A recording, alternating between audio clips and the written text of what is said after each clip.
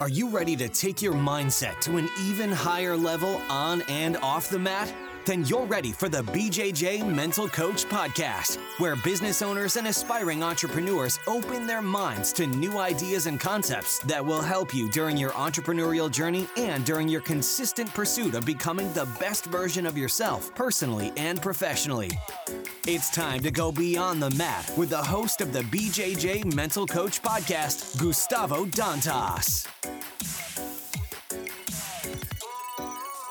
Welcome to episode 53. I'm your host, Gustavo Dantas, and today I interviewed Chad Robichaux.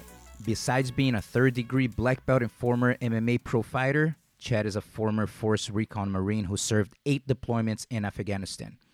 He is the president and founder of Mighty Oaks Foundation, a leading nonprofit organization serving the military community. He shared his struggles with PTSD that inspired him to create the Mighty Oaks Foundation and help other veterans, since at least 20 veterans commit suicide daily in the United States. He also mentioned the importance of being intentional with everything you do in your life. And his main message is, it's not about you, it's about others, which inspired me to title this podcast, It's Not About You. Stick around for my final thoughts after the interview when I expand on this topic. Stay tuned right after Jiu-Jitsu Tribe former Live Jiu-Jitsu's message. Oos. The BJJ Mental Coach Podcast is a proud supporter of the nonprofit organization Jiu-Jitsu Tribe, former Live Jiu-Jitsu. Jiu-Jitsu Tribe supports social projects who offer free jiu-jitsu classes to unprivileged children and young adults in impoverished communities, inspiring, impacting, and improving their lives, keeping them away from drugs and crime, creating hope, and creating champions on and off the mats. Your donation helps projects to pay for their monthly expenses and facilities makeovers. As a supporter, the BJJ Mental Coach donates all the profits of all online courses and merchandise to Jiu-Jitsu Tribe. For more information, please visit www.tribecharity.org. It's www.tribecharity.org. Let me introduce you to today's guest, Chad Robichaux. Chad is a third-degree black belt from Carson Gracie Jr. He is a former pro MMA competitor, having competed in organizations such as the World Series of Fighting, Strikeforce, and Bellator. Chad is a former Force Reconnaissance Marine and Department of Defense contractor who served 8 deployments in Afghanistan. In addition to his military service, Chad has served as a special agent with the U.S. Federal Air Marshal Service. He is the president and founder of Mighty Oaks Foundation, a leading nonprofit organization serving the military community with highly successful peer-to-peer, faith-based combat trauma recovery programs and combat resilience conferences. Chad has been married to his wife, Kathy, and has 3 sons who he teaches and trains jiu-jitsu with. Chad, welcome to the podcast. Great to be on. Thank you for having me. We're talking prior to recording Small World on episode 44, Marshall Carper. I talked with him and gave him a suggestion, like, hey, who do you think it could be a good fit for the show? And then he mentioned your name. So I went to Instagram and like, hey, wait a minute. He's training at GD Jiu-Jitsu Prescott. And so that was a nice surprise. See you there. So how long have you been in Prescott? I moved here. Arizona, for people who don't know.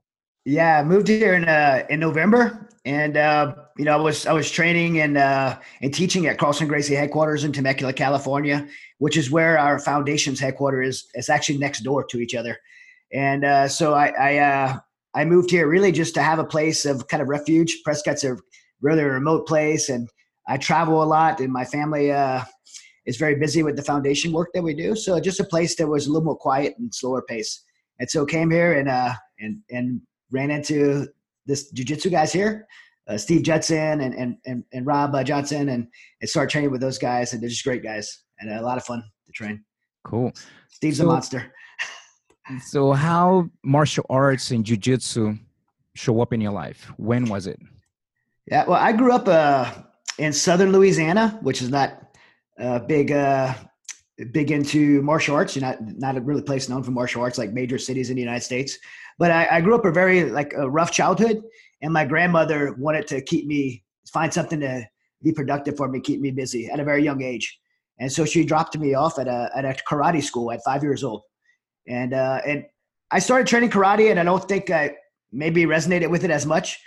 But early on, I would say in that first year as a child, and just know this from talking to my grandmother, I started transitioned over to doing traditional jiu-jitsu, more like a self-defense style of Japanese jiu-jitsu. And that eventually grew into judo. And so my whole childhood, I was in the traditional jiu-jitsu and judo until I was 17 years old and joined the military. Yeah, and when jiu-jitsu specifically show up in your life? Well, when I first went into become a reconnaissance Marine, a year off of martial arts because a lot of training. But my platoon sergeant, when I went in, he had some background in martial arts, and so we started training what I thought was grappling and jiu-jitsu. And then later that year, this was about 1996, I was looking for a place to train in structured martial arts again, looking for jiu-jitsu. And I seen a sign on base that said jiu-jitsu. And I remember thinking, like, that place seems like it's spelled wrong. But I went on the mats and trained, and these guys were blue belts. And I thought, man, like, I'm going to kill these guys. You know, I got to get to spar. These guys are blue belts. And what I didn't know was they were blue belts from Torrance, California, and they were Brazilian Jiu-Jitsu blue belts. And I got just my butt kicked. And I think when people have that experience with Brazilian Jiu-Jitsu, they have two reactions. Either one, they don't want anything to do with it anymore. Or two, they're like where I was, where I have to learn this. Like, oh my gosh, this was like, I got dominated. I want to learn what these guys know. And so I was hooked immediately and began training with those guys only once a week because they would come from Torrance. And then in 1997, I moved into, I went from active duty to reserves in the military. And when I got to New Orleans, I went to what is now Gracie Baja or Brazilian Jiu-Jitsu NOLA, New Orleans, and I started training there full time in 1997. And during this journey, how do you feel jiu-jitsu relates to life? I believe that we all have like different pillars in our life, like different foundations. And for me, martial arts was one of those. I think becoming a reconnaissance Marine is very difficult. The attrition rate in most special forces would be like 80-90% washout rate. It's for Marine recon, it's about the same, 80-90% of people wash out. And I think this is the first time I've seen my martial arts, like childhood experiences, translate into life, where the hard work, the character, the discipline, the perseverance, all those attributes and principles you learn on the mat, the humility to continue learning and grow because you realize you're failing at something. So instead of running away from it, you face it head on and you drill and study and grow yourself. I believe all those things in my life from growing up doing as a martial artist became a pillar in my life. Now, I believe I learned early on how to transition that into professional life, but it wasn't until probably in my late 30s, mid 30s, where I really have been learning how to transition that into personal life and making just wise choices as a man, as a husband, as a father, those things, and understanding how to take those principles of character, discipline, integrity, hard work, and humility off the mat into life. Beautiful. Now, when did you have the spark to pursue the Mighty Oaks Foundation? When that happened? When was it? Tell us a little bit more about it. Yeah, this is the one that could be a long answer, because for me, I transitioned from what I think most people in the world have saw as successful into something that people would have not understood. So before I started Mighty Oaks, I ran a very big school. I ran a Gracie Baja, the Woodlands, Texas, and I had almost 1,000 students. So this is a very successful business. I was at the peak of my fighting career. And that peak of the success as a business and an athlete is when I made the transition to Mighty Oaks. And so a little bit of backstory of why that happened. My family, by the way, is a 3-generation Marine Corps family. My father was a Marine in Vietnam. My son right now is deployed to Afghanistan as a Marine. And so my time as a Marine, I did 8 deployments, as you said earlier, to Afghanistan. And a lot of the things that we serve people at Mighty Oaks with, PTSD, divorce, suicide, I struggled with those things when I came home. I came home and I was diagnosed with PTSD. I was in a terrible, terrible state. I was having severe panic attacks. I couldn't sleep, nightmares, and I didn't really know what to do because my counselor, my psychologist, gave me a lot of medicine, and as medicine made me feel terrible. It made me feel numb, and I felt like I couldn't function. But I was in this real desperate state of panic. I felt like the only way I know how to describe the way I felt, like panic-wise, was like if I was tied to the bottom of a swimming pool and I could see the air and fighting to get the air, and then you just never drown. You never die. You're just in a constant state of panic. That's the state that I was in. And I was completely ashamed because, I'm in this special operations task force doing this job in Afghanistan. And now I felt like I'm not with my team anymore. I felt like I failed. So I was just a really bad state. And so my wife, my counselor, encouraged me to get on the mats and do jiu-jitsu. I'd already been fighting professionally. I was a brown belt at the time. And I was undefeated as a professional fighter. So it was something I was good at. But honestly, like, I felt so physiologically, like the symptoms were so bad. I felt like if I did anything to get my heart rate up, that I would just die. And so they convinced me. I got on those mats. And when I got on those wrestling mats and did jiu-jitsu for the first time, I felt like I found a cure. Because you can't think about Afghanistan or hardships of life while you're grappling. Your mind has to be focused and engaged.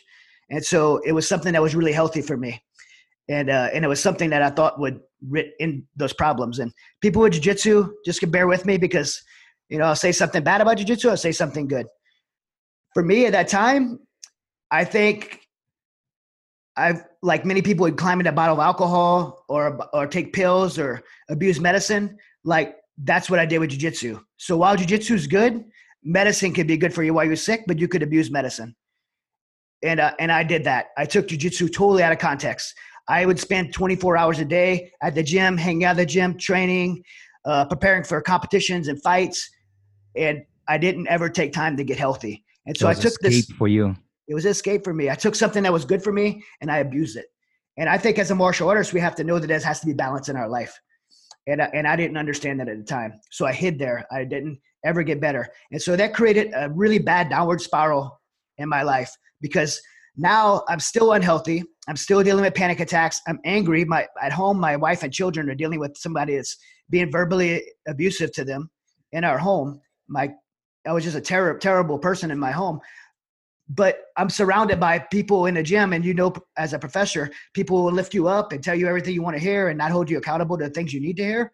And so I had this environment where I had no accountability. And people were just kind of lifting me up, and it was a very dangerous situation that eventually would come crashing down, and it did. At the end of that 3 years, I ended up separating from my family. I was in an affair. I told my wife we were getting divorced. We sold our home and signed 2 separate 12-month leases on apartments. And I remember sitting my kids down and telling them that it was going to be better, that they weren't going to have to hear the fighting anymore and all these things. And my wife and I, as we separated, we had 2 different responses. My wife went and she got plugged into a church, and she started, just really getting her life in a solid position. And for me, I was booked to fight in Strike Force at this time. So I went to an apartment. I had all the kind of people that were cheering me on, and it was really cool because Professor Draclino was my professor at that time. So we were on the same card together. So I was really focused, and I was excited about this fight. And I remember fighting in the Toyota Center, and I won this kind of battle of a fight against Alberto De Leon, and I remained undefeated. And so it was should have looked like a successful moment in my life.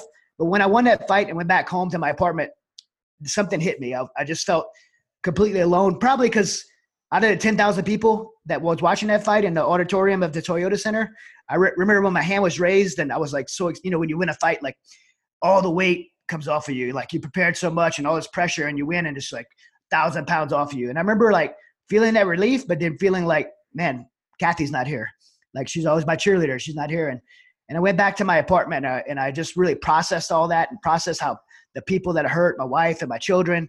And I remember thinking I blame everyone else, but in this moment I realized I'm the problem. And so I came to this thought in my mind that if I could eliminate from myself from the situation, my family's going to be better off. And I decided that I was going to take my life. Now, the reason I did wasn't because I thought I wanted to escape my pain. I thought my family would be sad without me, but they would be better off. And this is at a very high moment of success in my life. Professionally, as a business owner, as an entrepreneur with a big school, as an athlete, everyone would have looked at my life at that time and thought I was successful. But this is a moment where I said, my family's going to be sad without me, but they're going to be better off. And so I would sit in my closet and I put my family's pictures on the floor, and I had my pistol in my hand, and I'd be thinking this, trying to build myself up. Now, if the listeners don't know, that same thought finds a home in the hearts of about 20 plus veterans every day, with the veteran suicide rates over 20 a day. And I remember thinking how I was going to do this. And what kept me from doing it was I knew the only person that had my key to my apartment was my son, Hunter, the one that's deployed to Afghanistan right now. And I thought, man, I can't let my kid find me this way. And in that moment, my wife My wife had talked to me on the phone. She said I sounded distressed, and I'm sitting in my closet with my pistol in my hand, trying to build my courage up again. And she knocked on my door. She banged on my door. And I knew she would have never made it in my closet, but something about when you're ashamed of something, you're going to hide. I remember hiding that pistol under a blanket, and I answered the door, and we got in this argument. And she asked me a question that radically changed my life. She asked me how I could do everything I did in the Marine Corps to become a recon Marine, to do all the schools and the deployments, the hard things that I had to do in the military, and the discipline it took to do those things, to do fights, right, to cut weight. I'm not a big guy. I fight flyweight and bantamweight. I cut 35 pounds before. Like the discipline it takes to do that kind of stuff that we do as martial artists. She's like, how could you do all of that? And when it comes to your family, you'll quit. And, for me, that's probably no more soul cutting word to be called a quitter. And she was absolutely right. I've been successful at professional things, but when it came to the most important things, like being a husband, being a father, being that young 17-year-old kid, for me, the Marine Corps was a second chance at life. And I quit on all the most important things in life, including my own will to live. And so in that moment, I made a pretty radical decision that I was going to turn things around. I didn't know how, but I knew I couldn't do it alone, and I knew I couldn't do it to people that I was surrounded by. And so I'm trying to keep this as short as possible, but I have to say that I would not have been able to make the decision without my wife introduced me to a man named Steve Toth, who stepped in my life to mentor me. And Steve never did martial arts before. He never was in the military. He was a small business owner in town, and he met me at a Starbucks coffee shop, and he told me something that radically changed my life. I had actually written a plan, like on paper, like how I was going to fix my life, really because I wanted him to show it to my wife, and I'm trying to be manipulative, and I slid it over to him, and I told him that hey, check this out. Like I really have a good plan here. And he didn't even read it. He slid it back over to me and told me I was going to fail. And I remember being like really mad. Like I immediately got really, really hot headed about it. And he tapped in that paper and he said, if this thing doesn't have anything to do with your relationship with God, I'm not going to waste your time and I'm not going to waste mine. And now I know this show isn't about faith or anything like that, but it's really a big part of my story because I had tried everything. I tried the pills. I tried the counseling. I tried MMA and jiu-jitsu, and I love MMA and jiu-jitsu, but none of those things changed my situation. So I reached a moment in my life to where I had to answer that challenge that Steve gave me, and it essentially answered the question that we pose at Mighty Oak Style Veterans. If what you're doing isn't working, then why not try something different? And so I gave this man a chance, and I ended up coming through a process of the restoration of my faith and the mentorship of Steve for over a year. And really what Steve taught me over that year was how to be the man that I believe God created me to be. And the decisions I made differently in my life changed my perspective in the way I saw the world.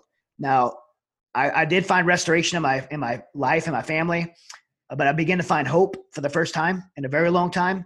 And I found what I think most people search for their whole life, what most people need, what I needed, and that's purpose. You talk about entrepreneurship. There's no better two words tied together in entrepreneurship than the willingness to be entrepreneurial and have the entrepreneur spirit and purpose. Most people search their whole lives for purpose. And in that moment, I felt that I found it. One of my favorite quotes is from Mark Twain. He says the two most important days in a person's life is the day that they're born and the day that they find out why. For me in that moment, when Steve introduced me to the life I believe I was created to live, I found out why. And that perspective that changed was realizing that when I went through this darkest moments of my life, I felt like I was the only one. I was all alone. Like no one could struggle the way I struggled. No one could feel the way I feel. No one could feel so hopeless they don't want to live anymore.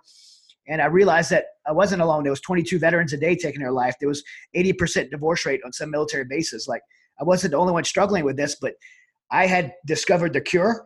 And Steve Toth had introduced me to the cure. It was like if I was dying of cancer and this guy gave me the inoculation to cancer, I couldn't keep it to myself. I didn't want to share it. I felt obligated to share it. And so a passion was really lit underneath me to share what I discovered and essentially in its most basic form to pay it forward. And so I made a pretty radical decision, which goes back to answering your question, when did the spark come?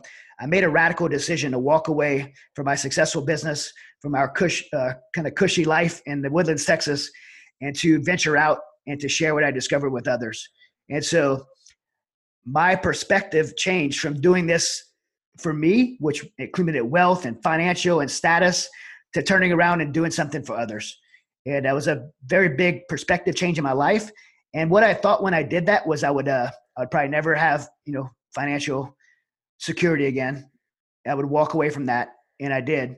And people thought I was insane for doing it. In fact, Professor Draccolino and I are really close today and friends. And he said, I didn't think you had PTSD before. I thought now you're like, you found Jesus and you're going away and you're walking away from your school. I thought, like, man, this guy's really suffering from the war. Like, this is what he thought at the time. He thought I was crazy for doing this. But I'll tell you now, like, this has been, almost 10 years now. It's 2010 when it happened. 2011, we started Mighty Oaks. I have never been so fulfilled, so joyful, so blessed. Work with amazing organization. We're making such a world impact in my life from that spark of realizing that life wasn't about me. It was about others and taking the lessons that I've learned in my life and sharing with others. That's where the passion and the spark for this entrepreneurial journey to start Mighty Oaks was. And ultimately, I love jiu-jitsu. I still train jiu-jitsu almost every day, but realizing that my calling wasn't jiu-jitsu. My calling was to take the lessons of life and share with others. And that's where my ultimate calling was. And I'm so thankful to be where I am today. Man, that's beautiful. Now, how was the mindset in 2011 when you started Mighty Oaks? I know that you inspired and you found your purpose, but the reason why I'm asking, because a lot of entrepreneurs, when they're starting, or people who have, we're going to talk a little bit more about that in a few minutes, but some people struggle with the beginning of the fears and the doubts and how I'm going to pull this off. How was the mindset going in to start the foundation? Yeah, it was a mix because I believe I had some blind naiveness to it.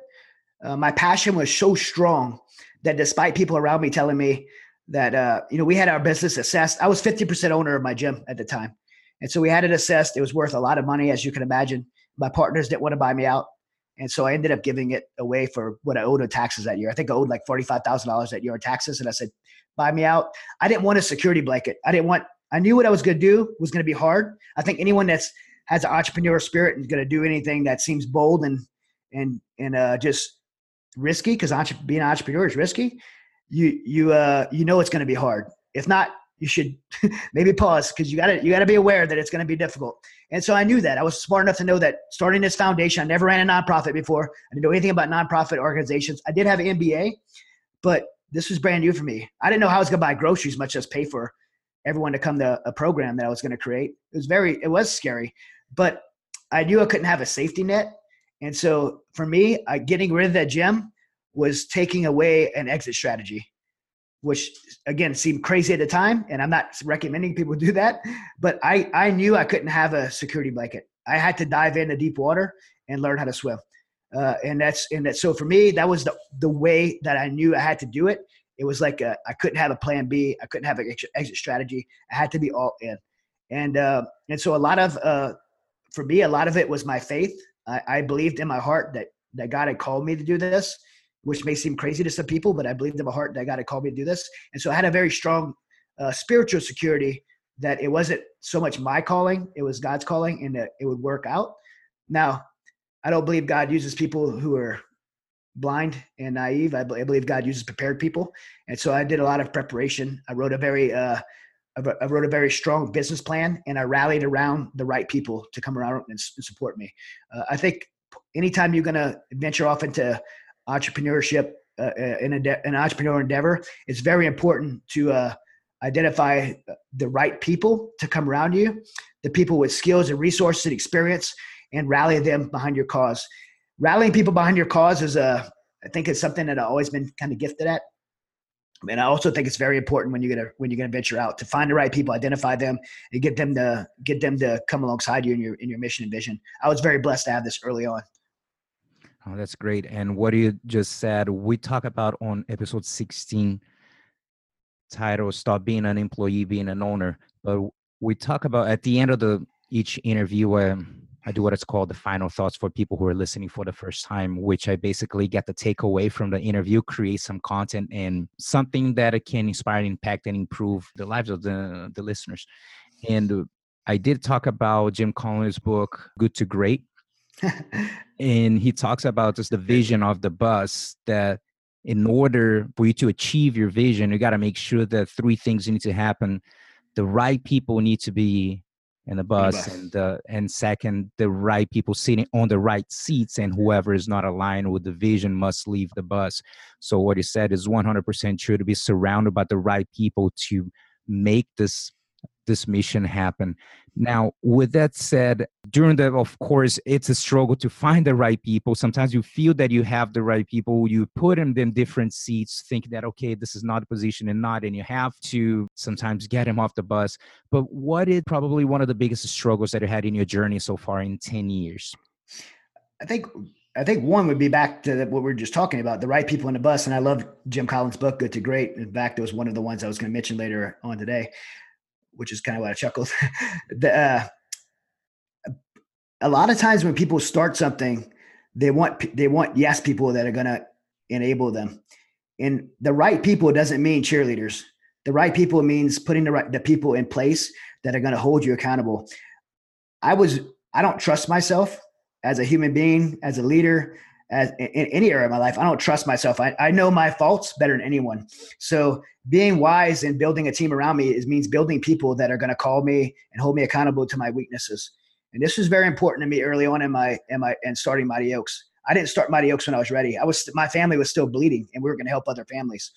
So putting the right people that would hold me accountable financially in all these different areas was very important.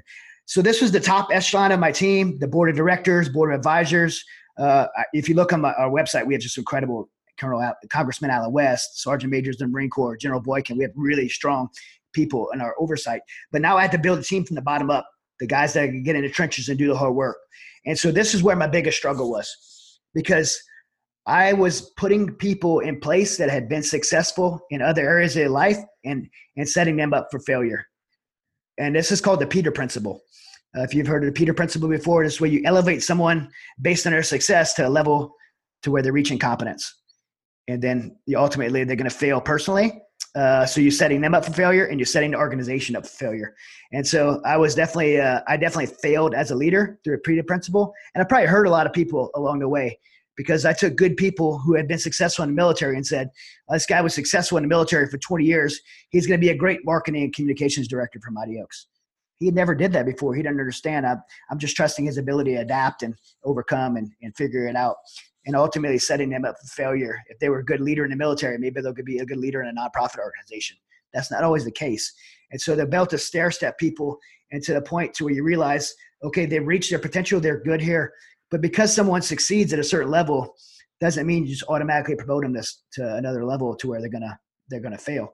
And so really understanding that, again, it's called the Peter Principle, was something I learned the hard way. And I would say, looking back at Mighty Oaks, it was my biggest struggle of figuring out, and my biggest failure as a leader. Because at one point I realized that it wasn't everyone else that was failing in these positions. I'd elevate him and I'd be like, man, I can't believe this guy he was great and now he's failing. Maybe he got tired. He lost his passion. Maybe he's just got lazy. That's the things I was thinking. But then I realized that the failure was me as a leader of not understanding what seat in the bus they belonged in and moving them to the wrong seat just because they've been there longer or had seniority. Yeah, I resonate 100% with this. Matter of fact, a lot of people that I have brought to the podcast, regardless of what kind of business they have, struggle with that part with staff and leadership. And I like to say, for people who've been listening for a while, I say that I've been doing jiu-jitsu for 30 years. I started teaching in 1995.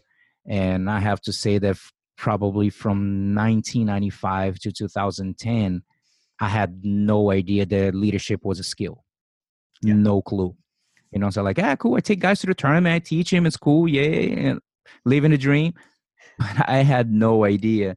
So since 2010, I started my process of little by little. I still have a long way to go, but that's one of the things that all the listeners, man, do not underestimate that, because that's the struggle is real. I think some people maybe have, I don't know, better tendencies to be leaders, but it's a skill. And so many mistakes that I made regarding to staff, exactly what he said, and this is it's perfect what he said.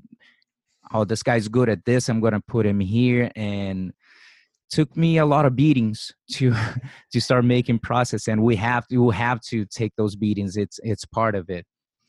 Now, for some people who are listening, you have a lot of people who are in transition that they are not very happy where they at professionally. They wish they would be doing something else.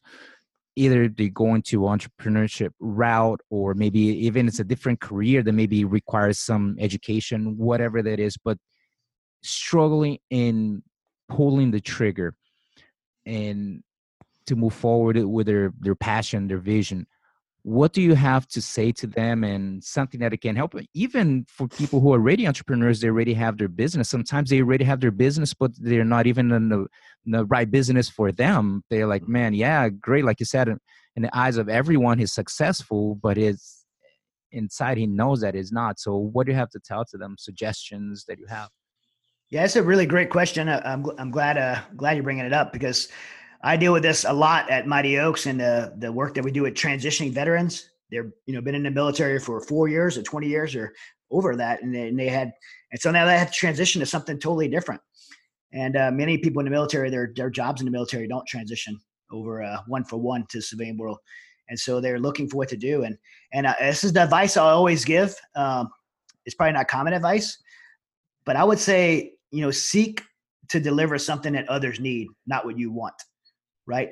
If you make it about you and what you want, and your goal is the pursuit of financial wealth and status, I think most times you're going to fall short. Now, that doesn't mean you're going to fall short. Maybe you'll make a lot of money.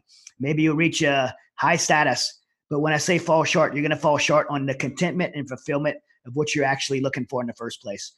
But if you do this, if you seek to find what others need and not what you want, and you can identify something that people in the world need, that the world needs. You can identify something that moves your heart, moves your soul, and you can find passion about it, ignites a passion inside of you. If you can find that and find a way to deliver that to others, you can't go wrong. You can't go wrong. And that's kind of go back to contrasting my life. I love jujitsu, but I will never open a jujitsu school again, because I love jujitsu for me. Like, I love to train. I love the friends. I love the community. But running a jiu-jitsu business, I wasn't fulfilled there. Like, I wasn't fulfilled running it as a business. And I walked away from that not knowing that. I thought, man, I'm leaving something I love. Now I realize, like, what I love is serving other people. And now some people could say, I'm not saying bad about jiu-jitsu instructor, because for some people, serving people with jiu-jitsu is the fulfillment that they get. I know plenty of jiu-jitsu instructors like that. They're totally content doing that. But for me, that wasn't it. Seeing other people's lives get restored, their marriages get restored, they're able to plug in an avenue of life. That's where I find passion in doing. But wanting to live again when they're willing to take their life, like wanting to live again, that's something I've seen the need for. I had a solution to that need, and I brought it to the table. For me, it was like, when I did that, it was like kind of seeing this need was like, there's a problem here and someone has to do something about it. Why not me? And that decision to do that really helped me find what I was looking for, and helped me find that passion that I could deliver. And I believe that a lot of times people would try to find something like a hobby or something they're personally passionate about and try to make a job out of it. For example, if I would have said, okay, I'm going to help veterans now, that's what I'm going to do. And I'm going to teach them jujitsu, like jujitsu for veterans, which that's not a bad thing. But if I would have did that, that would have been more about what I wanted, to do. I want to train jujitsu, and veterans need help. So that's what I'm going to do. But instead, teaching veterans how to live their lives every day was the right option. It was the need that I identified, and I had a mechanism to serve that need. I believe you just can't go wrong when you do that. And I believe everybody could plug in a spot in life that they could find something that moves them. Yeah, I agree 100%. And one of the things that maybe some of the listeners, maybe you're listening right now and say, yeah, that sounds great, but I have no idea how I'm going to do that. And I always mention here a quote from Jim Rohn, that work full-time and you're living part-time in your dream. And one day, this dream can become that reality and the full-time. So you kind of went like all out, just like, boom, cut it, I'm doing. Some people are not ready for that. And that means, hey, stick with what you're doing right now. And you're part-time, you kind of grind it out, put some extra hours, start preparing this transition, then to do so. But like you said, the main thing is to find that thing and not be more like, oh, people think I should do this, or people expect me to do this.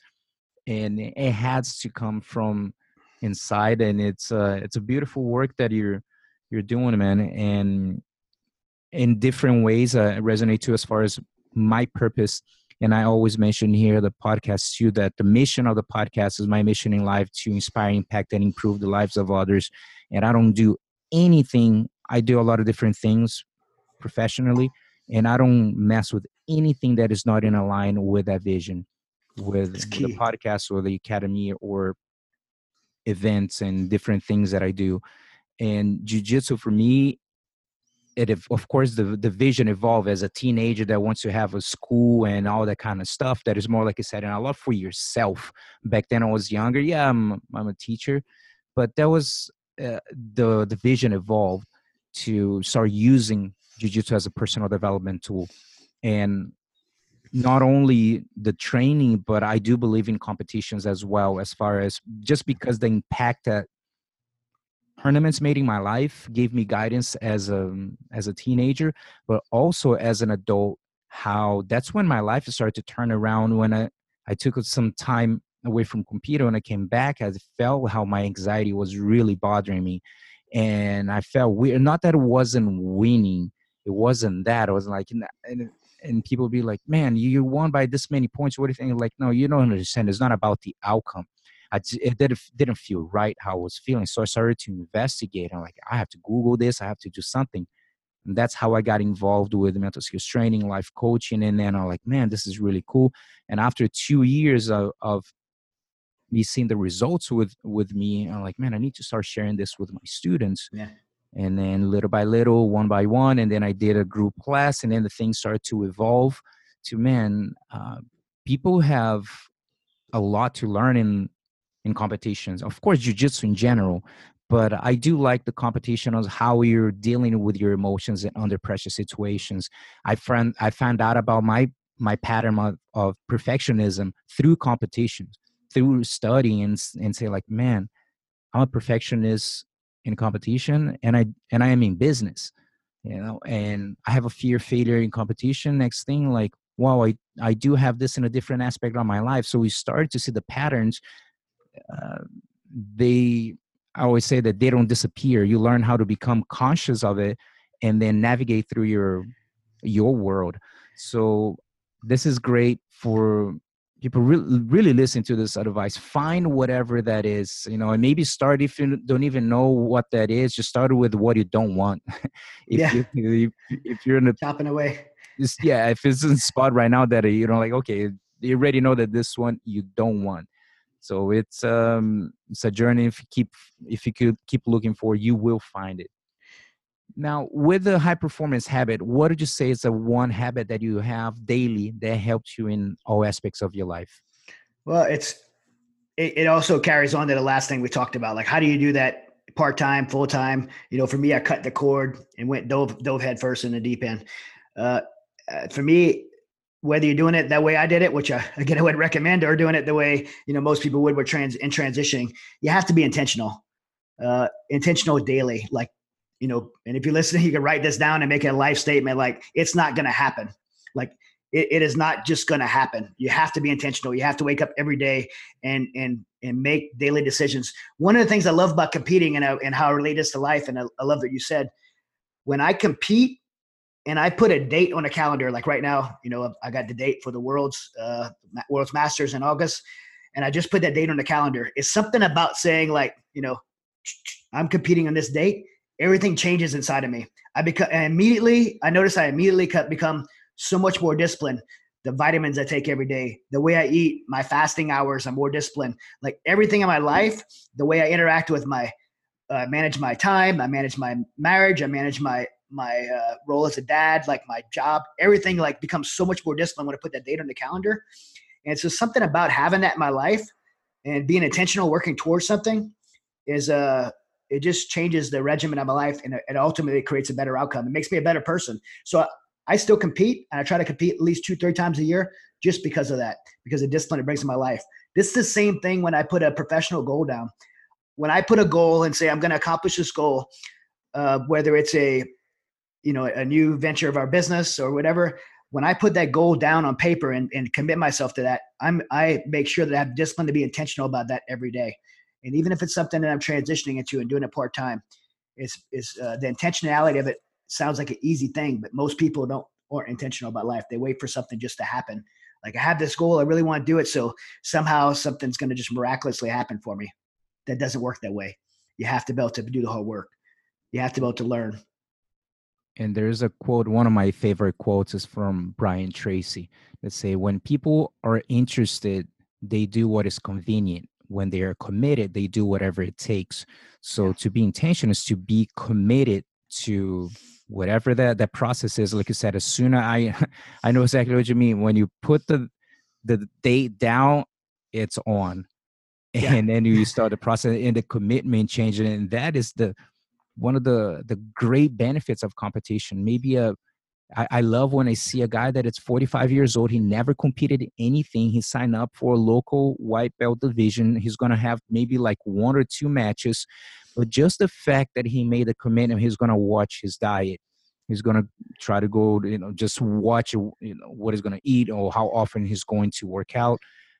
And a lot of them being a great role model for their kids, saying like, hey, going out of his comfort zone, teaching that, hey, that is not Superman, daddy loses too. So all those things, that's why I just see jiu-jitsu as such an incredible personal development tool. Yeah, win or lose, you're gonna win because you're gonna grow from that experience. And we're competitors. We're all about winning. But every fight that I've jiu-jitsu match or MMA fight that I've won or lost, I always have grown out of them through the camps and through the training. And one thing about readiness, and you talked about this a little bit earlier about your anxiety about competing.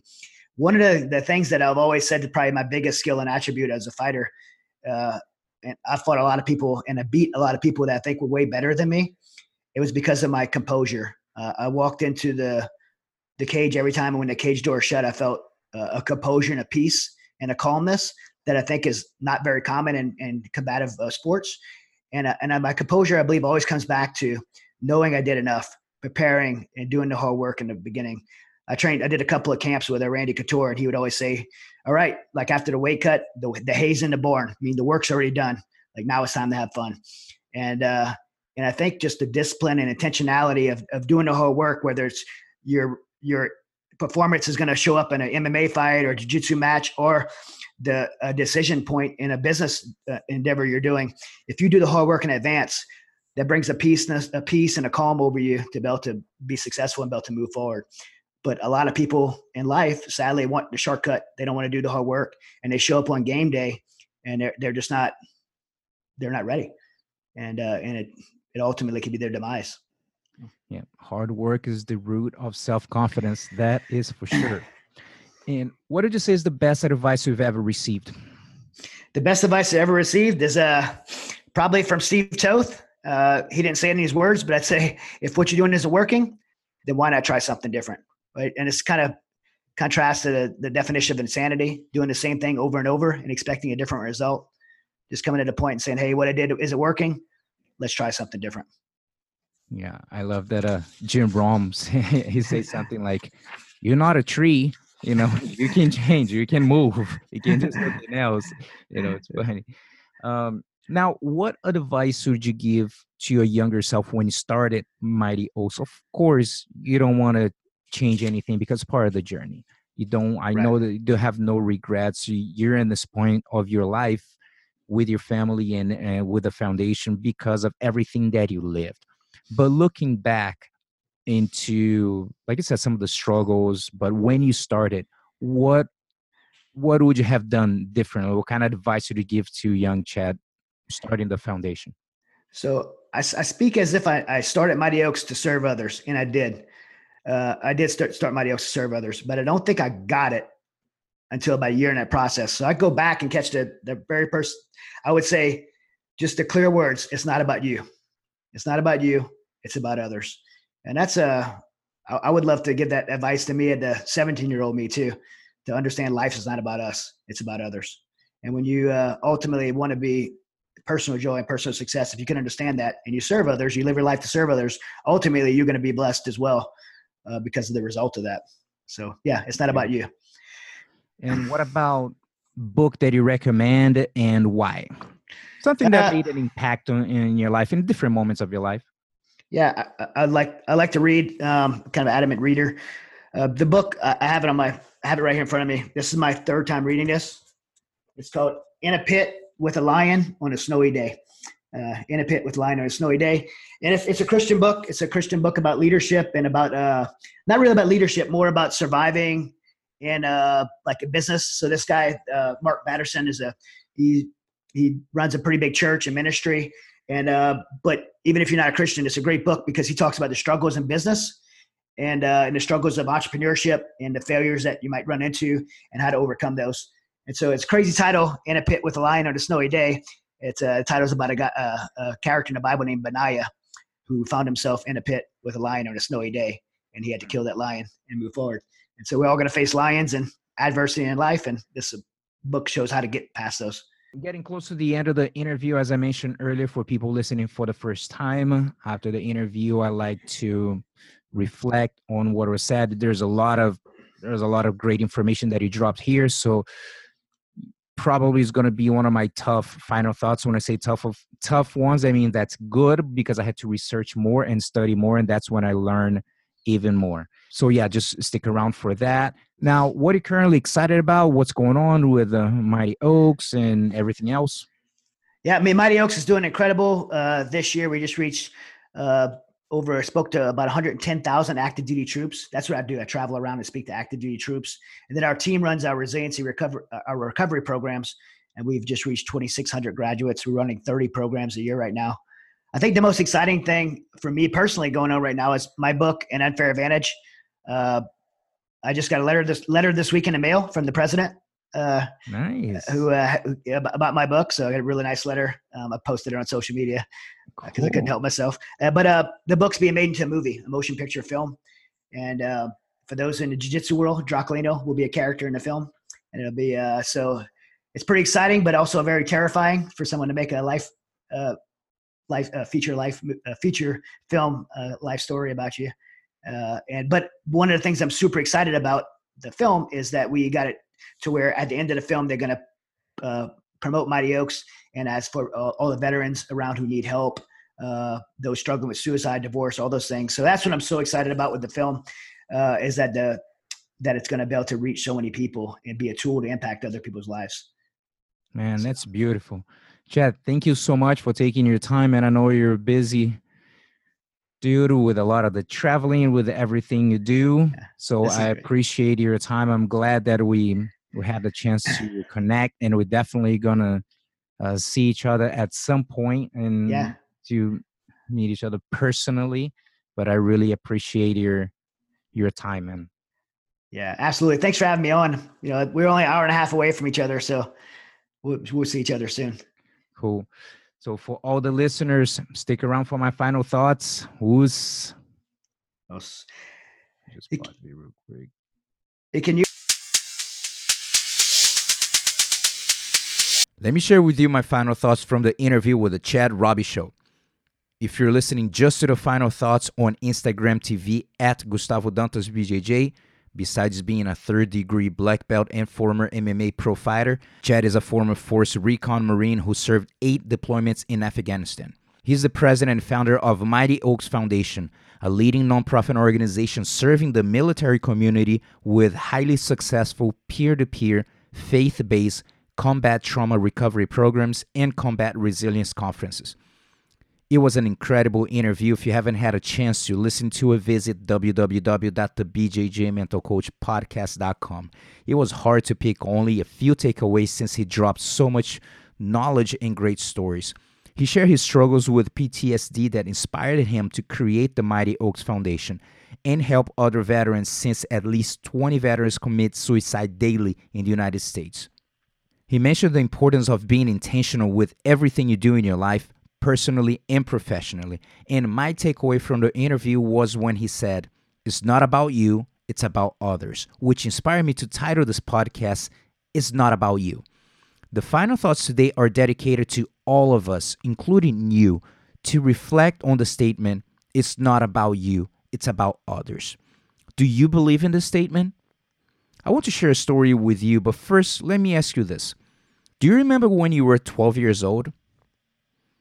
What was happening back then? Was it a healthy childhood? What if when you were 12, you started to use drugs? Next thing, you're dealing drugs and in trouble with the law for the next 10 years of your life. What person would you become after these 10 years? What would be the odds of you turning your life around to a positive route by that point in your life? If you're alive or probably in prison. What are the odds of you saying, it's not about me, it's about others? The odds are very low. However, as the motivational speaker Les Brown says, it's possible. It's possible for people to turn their lives around, and martial arts can be an incredible personal development tool for those who are on the wrong path in life. That is why a lot of Brazilian jiu-jitsu practitioners say jiu-jitsu saves lives. And it did save the life of 35-year-old Eduardo Oliveira from Rio Grande do Sul, Brazil. Eduardo grew up in a rough, impoverished community in Porto Alegre, Rio Grande do Sul, and in Brazil, usually the drug dealers start carving a career plan for the young kids who start as watchers. They watch if the police are coming and let the drug dealers know. For this kind of work, a 12-year-old can make more than mom and dad together. Plus, flashy new shoes and jewelry, it's very tempting for those kids. The jiu-jitsu projects located inside these impoverished communities can literally save lives. And Eduardo was saved by jiu-jitsu and achieved his black belt by his coach, Guto Campos. Eduardo realized that it was not about him, it's about others, and decided to start a BJJ social project to teach kids around the age that he began to get in trouble. At first, he used some old beat-up mats and started to ask for donations for gis, and the project started to grow. Now in 2019, almost a decade later, he teaches 200 kids in 2 locations for free. And at the HQ, which is attached to his house, where he lives with his wife, 2 kids, plus 18 adopted kids. You heard that right, 18. Gaditas became an orphanage. For those who don't know, I'm the co-founder of Jiu-Jitsu Tribe, former Live Jiu-Jitsu, which is a 501c3 nonprofit organization. The organization has been supporting social projects currently in Brazil and the United States who offer jiu-jitsu class in underprivileged communities, inspiring, impacting, and improving the lives of thousands of kids and young adults, helping them to stay away from drugs and crime, creating hope, and creating champions on and off the mats. Since 2010, we have been helping projects to buy new mats, gis, and pay for tournament registrations. However, in 2019, we decided to rebrand and to change the mission of the organization, inspired by Gaditas, who was working on expanding their facility. They used to have one big room full of bunk beds, and his goal was to create more rooms to split the boys from the girls, the little ones from the big ones, build extra bathrooms, and a new kitchen, which he did. He started construction with no money, and through Gaditas supporters' donations, they began to make progress. However, due to the lack of funds, the process was paused. That is when Jiu-Jitsu Tribe and its donors came to the picture. We helped to speed up the process with the help of the donors who believe that it's not about them, it's about others, and raised $10,000, almost 40,000 reais in Brazilian currency, to finish the main part of the construction. There are pictures and videos available on tribecharity.org or livejujitsu.org. They arrange school tutors, local doctors who donate their time to check their health, physicians, dentists, personal trainers, psychologists, anyone who can help with their health and development, and mainly believe that it's not about them, it's about others. The project survives by donations. However, not always they have the money to pay for water, electricity, and even food, even though they receive donations from churches and a few local restaurants. Eduardo said, quote, "Water and electricity are our biggest concerns. Since we have been behind on payments, they have disconnected the service multiple times. That keeps me up every night," unquote. Jiu-Jitsu Tribe's mission now is to help on projects makeovers. However, we don't want to fix up a place and move on to the next. Since they need help with their necessary monthly expenses like water, electricity, and food consistently, so they can keep serving others and changing lives. So I personally asked Eduardo, how far are you behind on the bills? He said, since last year. By the way, I had this conversation with him on May 11th, 2019. So I asked, how much is the total? Can you send me all the water and electricity bills so I can see? He sent me a total amount of 4,143 reais and 12 cents, equivalent to $1,100. A lot of money for them. On the same day, we made the deposit, and on May 13th, he was able to pay off the debt. I told him our goal is to establish a 12-month agreement with Gajitas where Jiu-Jitsu Tribe and its donors can send you 1,500 reais per month, around $400 per month. And at the end of the 12 months, we can reevaluate the agreement, and it will depend on how well our fundraisers do, plus, since we help other projects as well, how many monthly donors we can find to help you with water, electricity, and food. As a religious man, he said it would be a gift from God. Now, imagine the school that you train at. Picture 70 kids and teen classes all together. And your teacher tells you, we're going to give you all the money, and your job is to figure out the logistics of flying with all 70 of them to a tournament with a couple of helpers. How crazy would that sound? Not crazy enough, because this is what Eduardo and his wife did for the Brazilian Nationals at the end of April 2019. Oh, there's a little detail missing. They started from zero, no money, months of fundraising. Do you still have any doubt that they believe it's not about them, it's about others? The amazing thing is Jiu-Jitsu Tribe, in partnership with Jiu-Jitsu on the Road, also a nonprofit organization who focus on others and visits and promotes social projects all over Brazil, making many documentaries. Travel with Gajitas to São Paulo for the Brazilian Nationals, and you'll be able to see the documentary at jiujitsutribe.org. Last week, I had a conversation with José Luiz, the co-founder of Jiu-Jitsu on the Road, with his wife, Aline, who was telling me how amazing the experience was and what an unbelievable culture Eduardo has created. And he's the one who told me, Gustavo, Gajitas is not just a jiu-jitsu social project. It's an orphanage. That is why I mentioned earlier, he experienced and heard so many impactful stories, like from a teenage girl who doesn't live there but trains at Gajitas. And she was spending a week there. Off camera, José Luiz asked, can you tell me a story from Gajitas, something that you've seen Eduardo do before? She said, yes, I have multiple stories. However, this one impacted me the most. One day, Eduardo called everyone onto the mats and said, we don't have any food in the house. You're going to sit in a circle and pray for help. She said, I don't have a reason to lie. I don't know how that happened, but close to an hour after we sat, I then dropped off a donation of food for the week. Donors who also believe that it's not about them, it's about others. I don't know about you, but when I heard that, I had tears in my eyes. As I mentioned to you, our goal is to send 1,500 reais per month, around $400 per month for 12 months.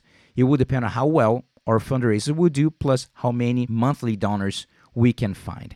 And if you have been practicing jiu-jitsu for a while, you have to agree that BJJ is not only a great way to learn how to defend yourself and to get in better shape, but it's also an amazing personal development tool that unfortunately is not accessible to everyone, especially to kids and young adults from impoverished communities. And you can help the process of introducing jiu-jitsu to them and making a difference in their lives. Projeto Gajitas saves lives, literally. Eduardo and his wife live 24/7 for others, for the kids. That is their job. Eduardo's purpose is to change lives through jiu-jitsu. Despite all the difficulties and struggles, he woke up for life and had his vision of living for others to prevent that more kids experience what he lived. Now, I'd like you to reflect on your purpose. Do you think about that at all? I believe we all have a purpose in life, and it's your job to find yours and do your best to live in congruence with the vision of your life, because life is short, so might as well live a meaningful and fulfilling one. As Chad said, it's not about you, it's about others. If you're already supporting a nonprofit organization, congratulations and keep it up. If you're currently not, it's never late to begin. Check out the MightyOaksFoundation.org and tribecharity.org to make a donation. Both organizations and its donors are committed to serving others. Now, what about you? Os. We're glad you were able to join us for this episode of the BJJ Mental Coach Podcast, but the lesson doesn't end here. Watch the videos and download the audio of the 10 mental mistakes BJJ competitors make and how to avoid them for free when you subscribe to the BJJMentalCoach.com. Don't miss the chance to find out what might be holding you back from being your best self on and off the mat. That's the BJJMentalCoach.com.